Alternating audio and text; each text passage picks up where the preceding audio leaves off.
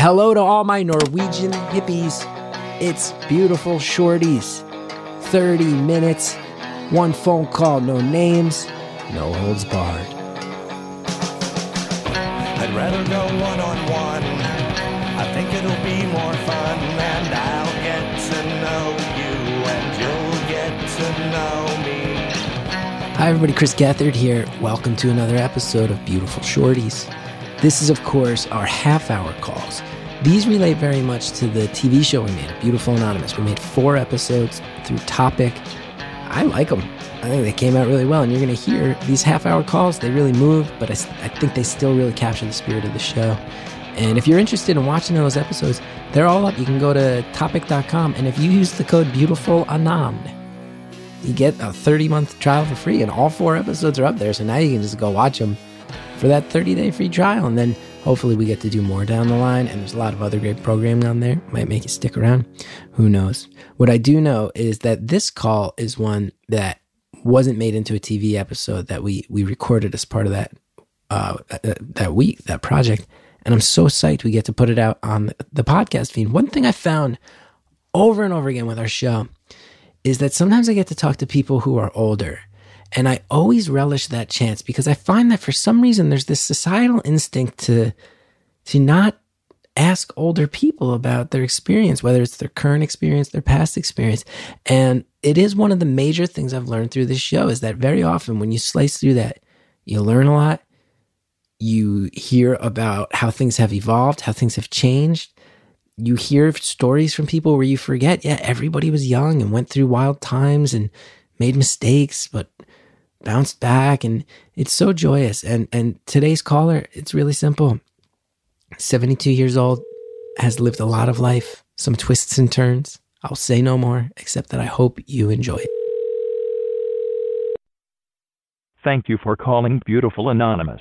A beeping noise will indicate when you are on the show with the host. Hello. Hi. Hi. Is this Chris? This is Chris. Hi, Chris. I feel like I know you. Of course I don't, but I've listened to so many of your shows.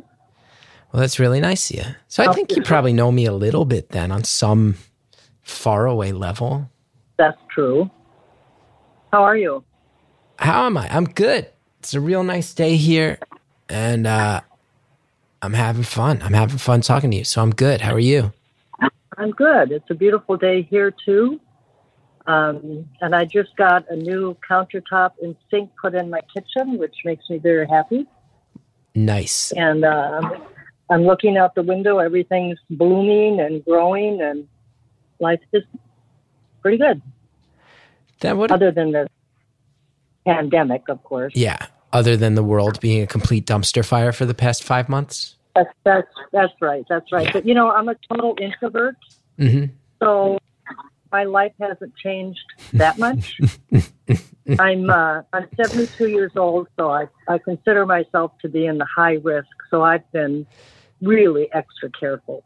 Yeah, that's good. I have only been 3 places where I need a mask, and 2 of those were at the chiropractor's office. All right. So the things I miss are hiking. I used to hike 7 to 10 miles at a time, and I don't do that or haven't done that for a while. And I miss lunches with friends and kids, but I never get lonely, and I'm pretty good at entertaining myself. Well, that's a good thing to be able to say. That's It is, yeah.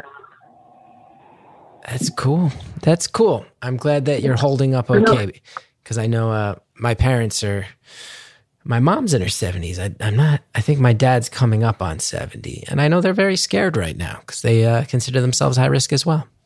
Yeah, my point of reference is Anne Frank, and she not only had to be quiet for many hours a day, but she was sequestered severely in comparison to what we're putting up with. So right, but isn't that life is all about the Isn't that a telling sign of how grim this year has been, that you can honestly say, my point of reference is Anne Frank, and I get it. I get what you mean before you even explain it. That tells you that the world is pretty harsh right now. That's exactly right. Exactly right. So what would you like to talk about today?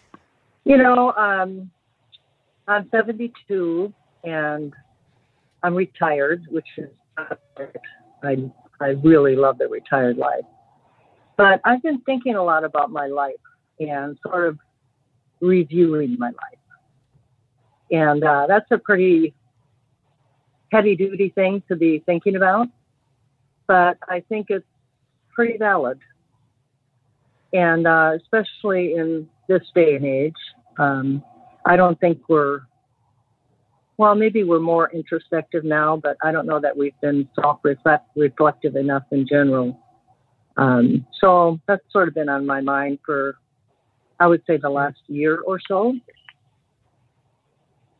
Wow. And it's pretty interesting. I have lived what I call a very rich and varied life.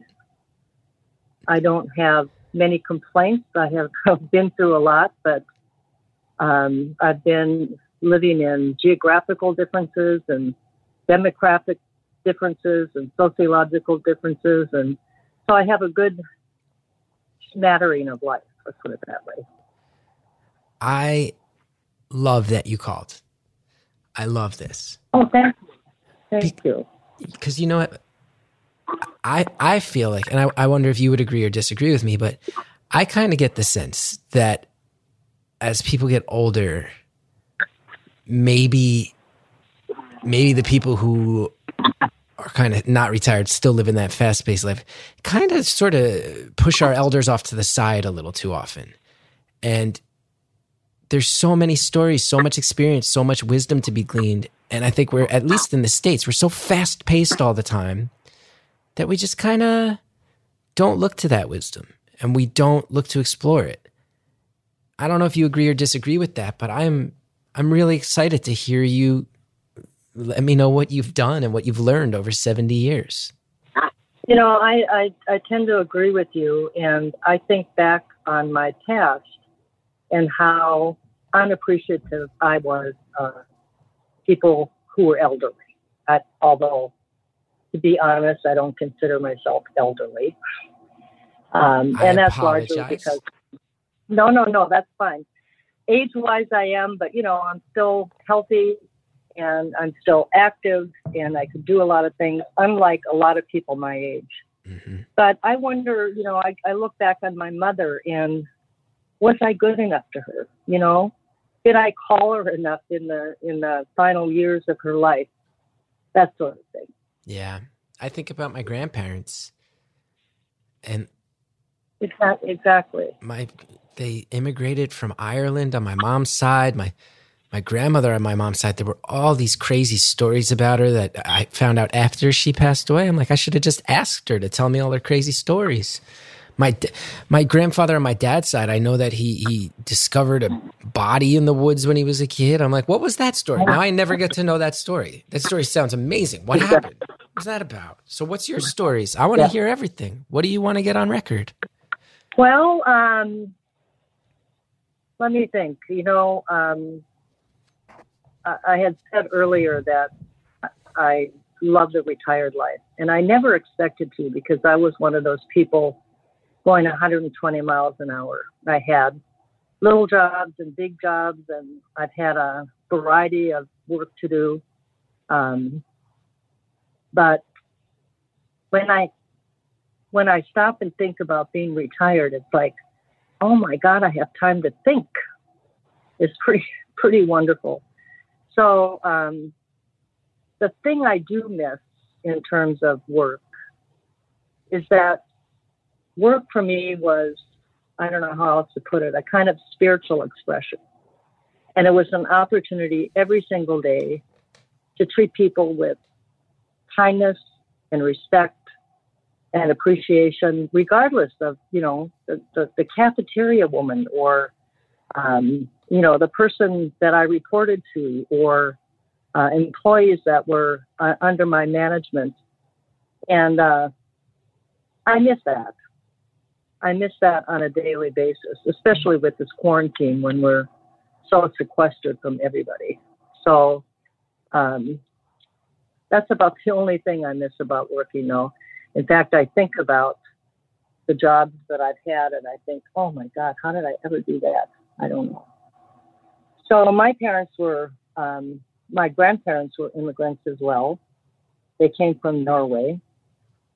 And when I was in undergraduate school, I did a little research paper on Norwegian immigrants because I've always noticed that Norwegian immigrants in this country, in my experience, were really, really different from the stereotypical Norwegian, if you know what I mean.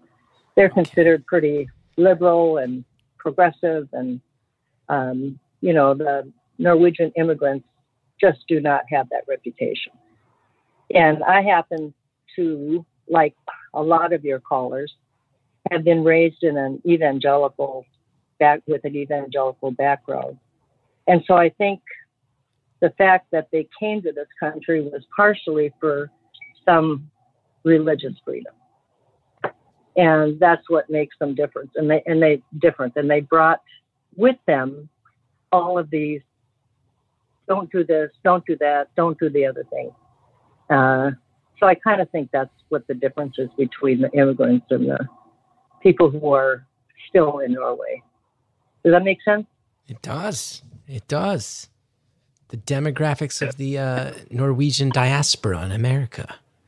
This is the starting point. Exactly. So I watched my father change over time, and he used to get up and preach, let's say, about adultery. He'd say, it's an evil thing, you can't do it, go to hell. But I happen to think he learned a lot from his children. And by the time we reached teenage or adults, he was preaching, adultery hurts people's feelings. Don't do it. It's a bad idea. So I see that kind of growth over time. I have rejected that belief system pretty entirely. But most of my family still thinks that way. And they're pretty sure I'm going to hell. Really? Which doesn't bother me. Yeah, because I'm not. But it's interesting. I hate to laugh, but that's a thing. Is this something they've expressed to you? In very kind of subtle ways. I have recently just reconnected with most of my siblings because, quite frankly, they were Trumpsters. Mm-hmm. And when I very adamantly said, how can you possibly be for a person like this, they kind of took that personally and decided not to talk to me. Well, they're all getting older, and so we have reconnected over time, and we're fine as long as we don't talk politics or religion, which is kind of lost to me because that's all our family ever talked about was politics and religion. Well, that's an old American cliche, right? No politics, no religion. We'll all get along great. We'll all get along great if we don't talk about those. So I have a Zoom call with three of my brothers every week, and it's fine. We kind of, compare stories of our childhood and relate to things that we all went through that were in common, maybe weren't in common, which is pretty great. But underneath, there's an undercurrent of, but you're going to hell. So I want to ask you a sort of broad question.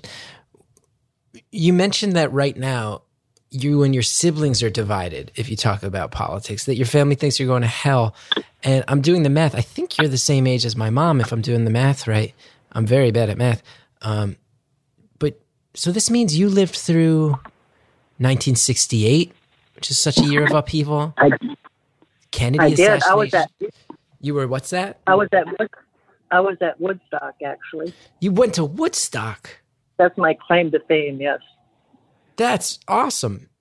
I want to hear about that. I was going to ask you, is this the most messed up you've seen America? But I kind of want to hear, what was it like? Did you party at Woodstock? You were like throwing down in the 60s, huh? Yeah, I bought tickets I think they were advertised in the back of the Saturday Review, which was, the rag at the time before the internet and everything. Mm-hmm. And so we hitchhiked out there, a friend and I, because you could hitchhike in those days.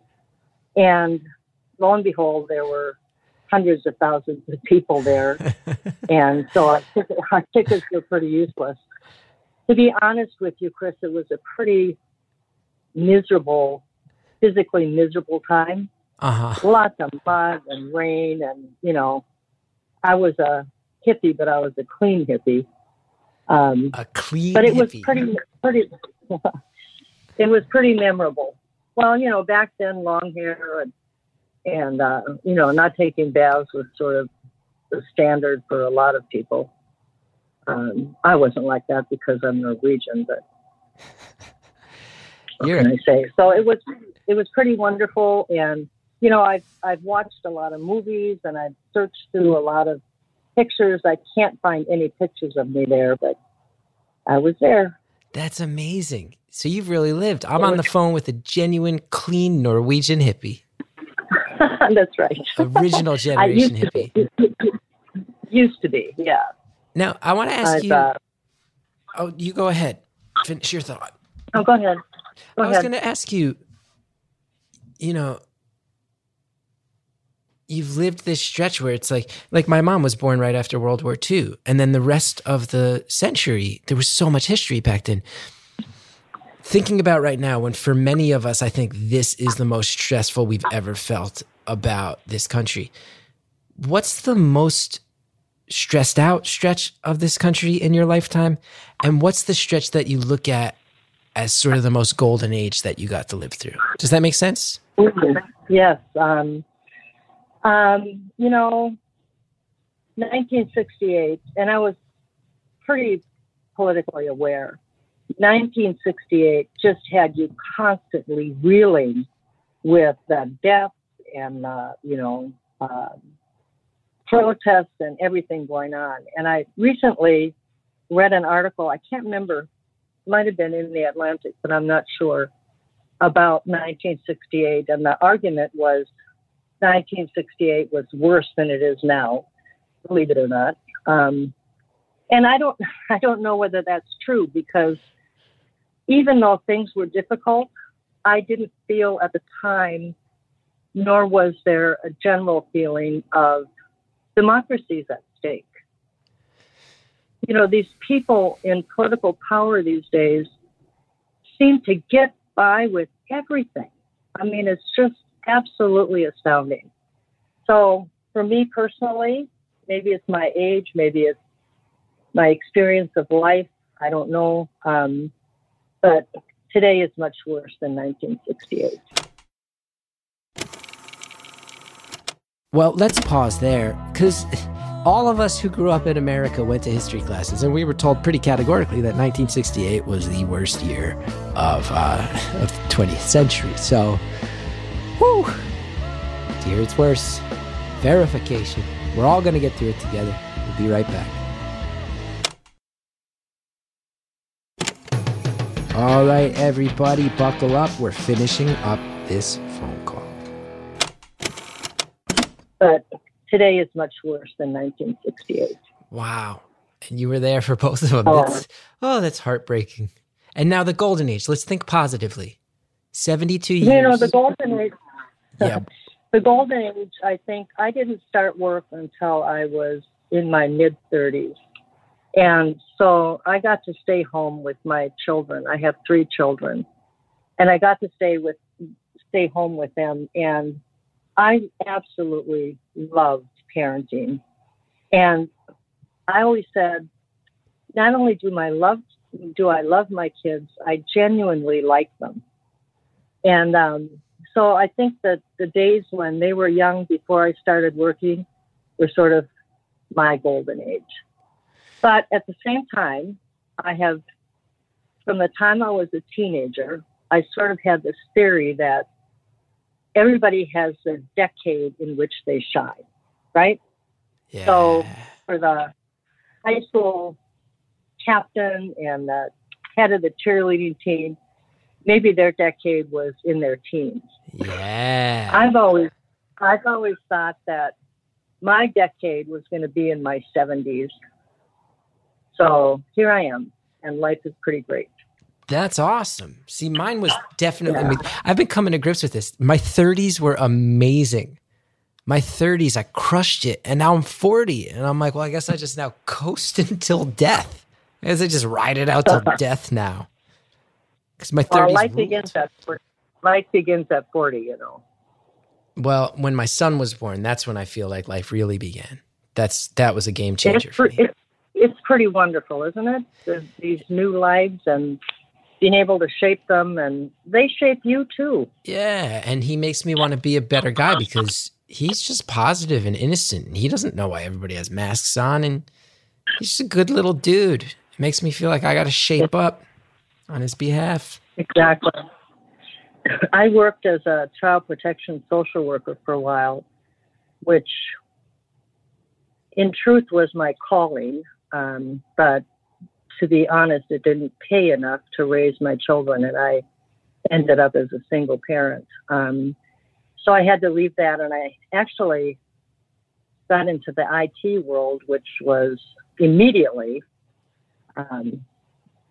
paid more money. I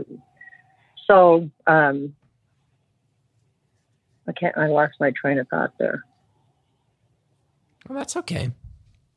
Oh, I know. I was so trained in assessing family dynamics, and you'd walk in cold to these families and sort of, have to make a quick assessment of what was going on with them and read people and read the situation and really depend on your perception a lot. So I like to think that I have a pretty good sense of who's a good parent. Yeah. Impression of you that you're pretty wonderful. It's just through the podcast, you're like, this guy's doing good. That's good to hear because I'm just winging it. Well, we all are. You don't know until you're right there.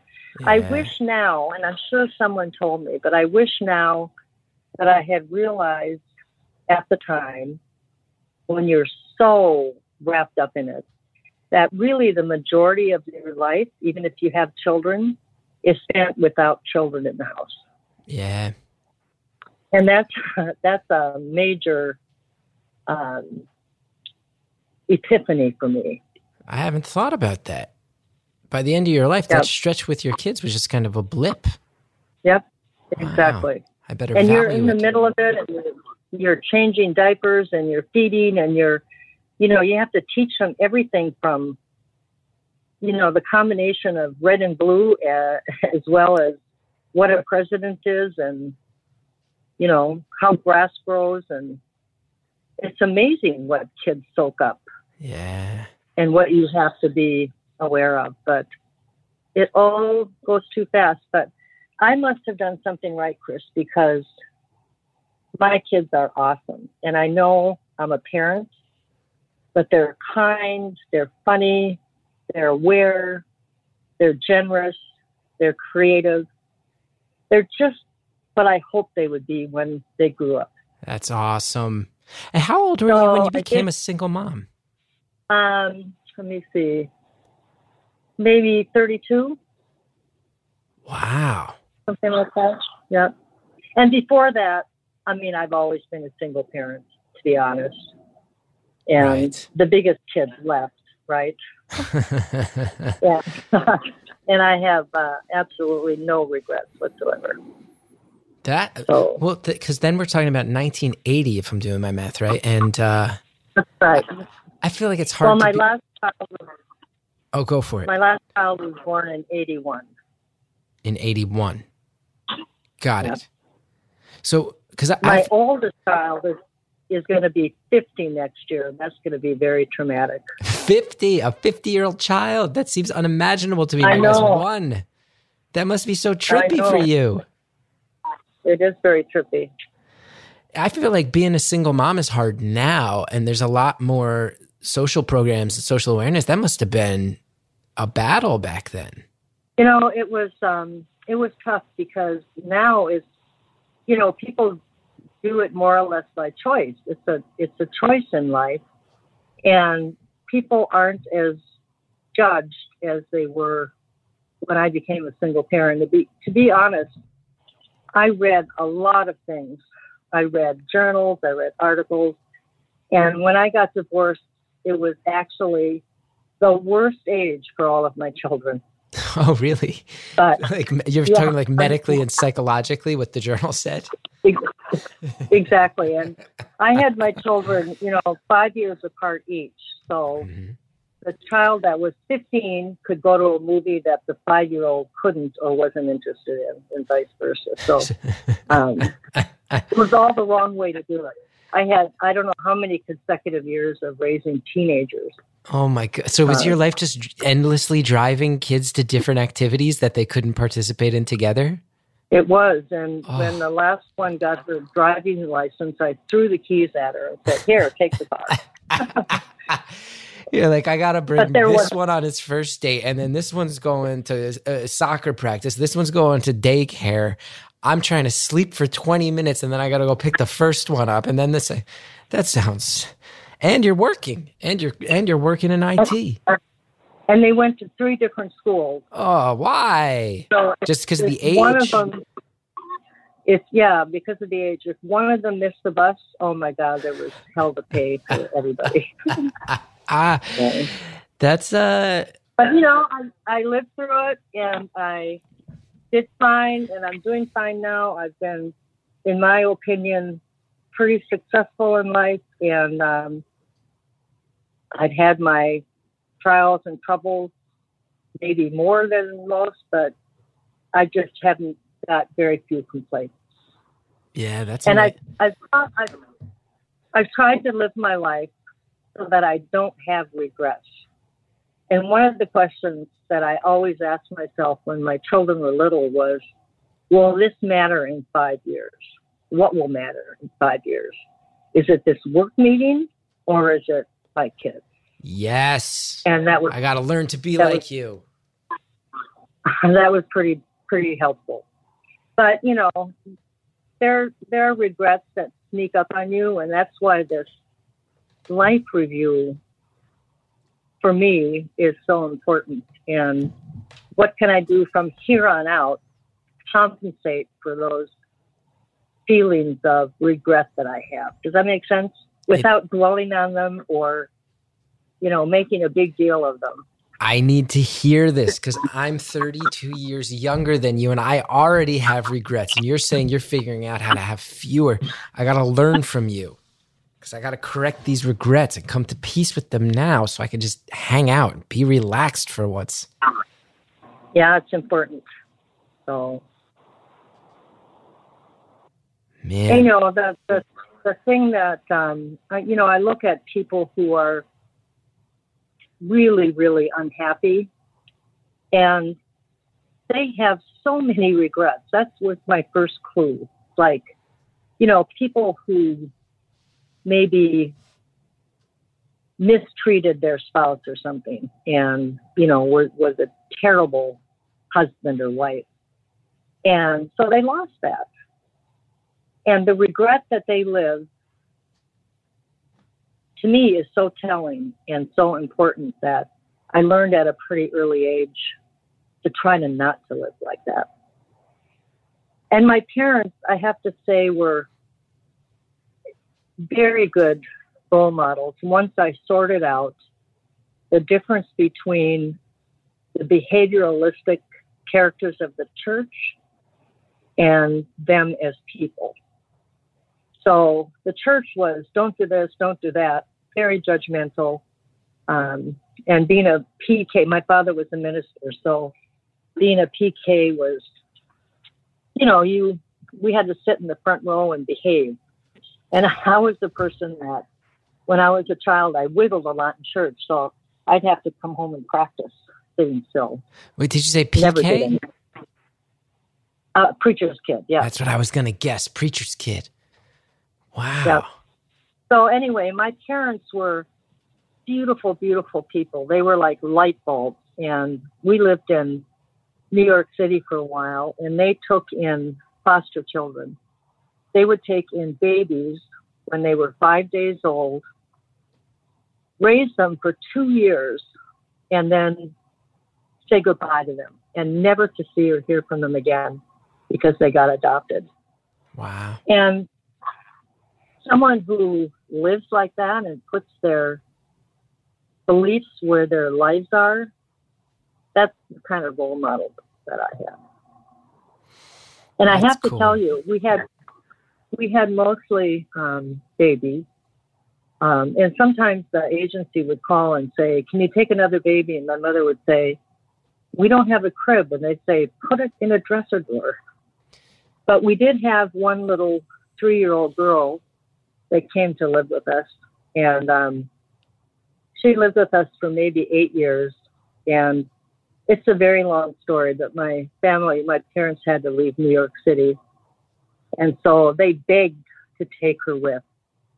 And the agency said no, which was, when I was a child protection worker, the judges I worked with had the best interest of the child in mind. I think back in the 60s, that wasn't the case. Anyway, my point being, we lost touch with this little girl. And I actually tracked her down a couple weeks ago. A couple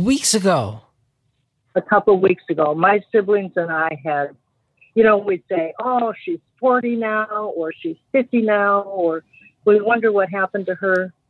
And I would often do searches for her. I'm pretty good. I call myself an internet sleuth. Mm-hmm, mm-hmm. And I could not find her, but I had another little piece of information where she had lived in this smaller town in New York and somehow tracked her down. And so I called this number. I was going to call any number of numbers. So I called this number, and it was answered by an answering machine. And I said, my name is so-and-so, my maiden name was, and she picked up the phone and she said, are you kidding me? Are you kidding me? And it was her. She is now 62. Yeah. It was very cool. How's she doing? Unfortunately, she's a strong, loving, caring person now. But when she left our family, she went through hell. It was very heartbreaking to hear. And, those kinds of parents, her parents were, I think, behind the fact that the agency said, no, you cannot take her with you. And, that's not love. So, in spite of that, she said she was maybe with us for 8 years, something like that, the majority of her childhood. She said that experience in our family had kind of grounded her. And she's got a couple of kids now, and it was really, really great. My whole family was just thrilled. We did not realize how much we were grieving her, the loss of her. But she's fine. She's healthy. She's good. And we know how to reach her. She knows how to reach us. Isn't that cool? That's one of the most striking things I've heard in a long time. There's all these loose ends in life, and you get to tie them up. And you have the time, and you just put in the effort to do it and connect with people. Yeah, and I have to say that she was someone that we all loved so much. I mean, I would not blame her at all for being just negative and feeling really abandoned by her family. But it was very cool. And when I was a social worker, when I was a child protection social worker, one of my points of pride is that I saved any number of children from her fate. That's beautiful. If that makes sense. It does. Yeah. And you know what? We're out of time. I think that's a truly beautiful note to end on. You gave back to the world. You had this experience, and then you gave back to the world. That's so cool. You're cool. Well, you're a cool-ass Thank you. Norwegian hippie to this day. thank you for your time, and I will always listen to your podcast. It is so uplifting, and it sometimes just leaves me in tears at the beauty of people, in spite of all that they go through. People are the best, and They really are. I needed to have this conversation today. I thank you for it. I think you're rad. I think you're really rad, and thank you for calling. Thank you so much, Chris. Bye-bye.